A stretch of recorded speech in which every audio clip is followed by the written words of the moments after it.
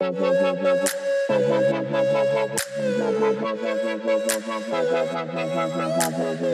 is Tuesday, August 25, 2020, and here is your Daily Devo.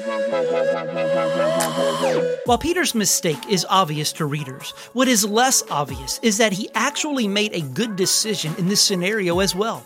When his footing gives way and he begins to plunge beneath the surface of the water, he cried out, "Lord, save me!" This cry of desperation, though caused by a mistake, is the exact right cry in Peter's moment of anxiety.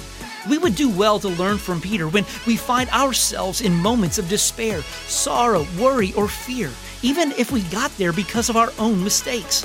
"Lord, save me" is the cry of one who knows he cannot save himself.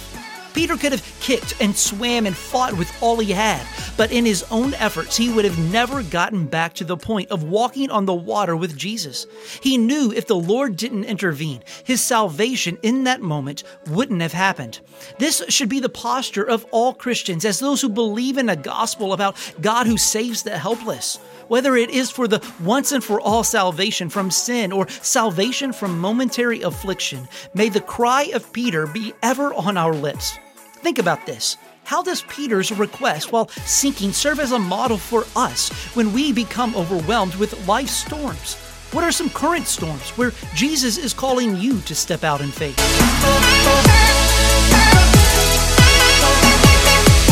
Do you need spiritual help? Call or text our prayer hotline at 305-707-PRAY. That's 305-707-7729.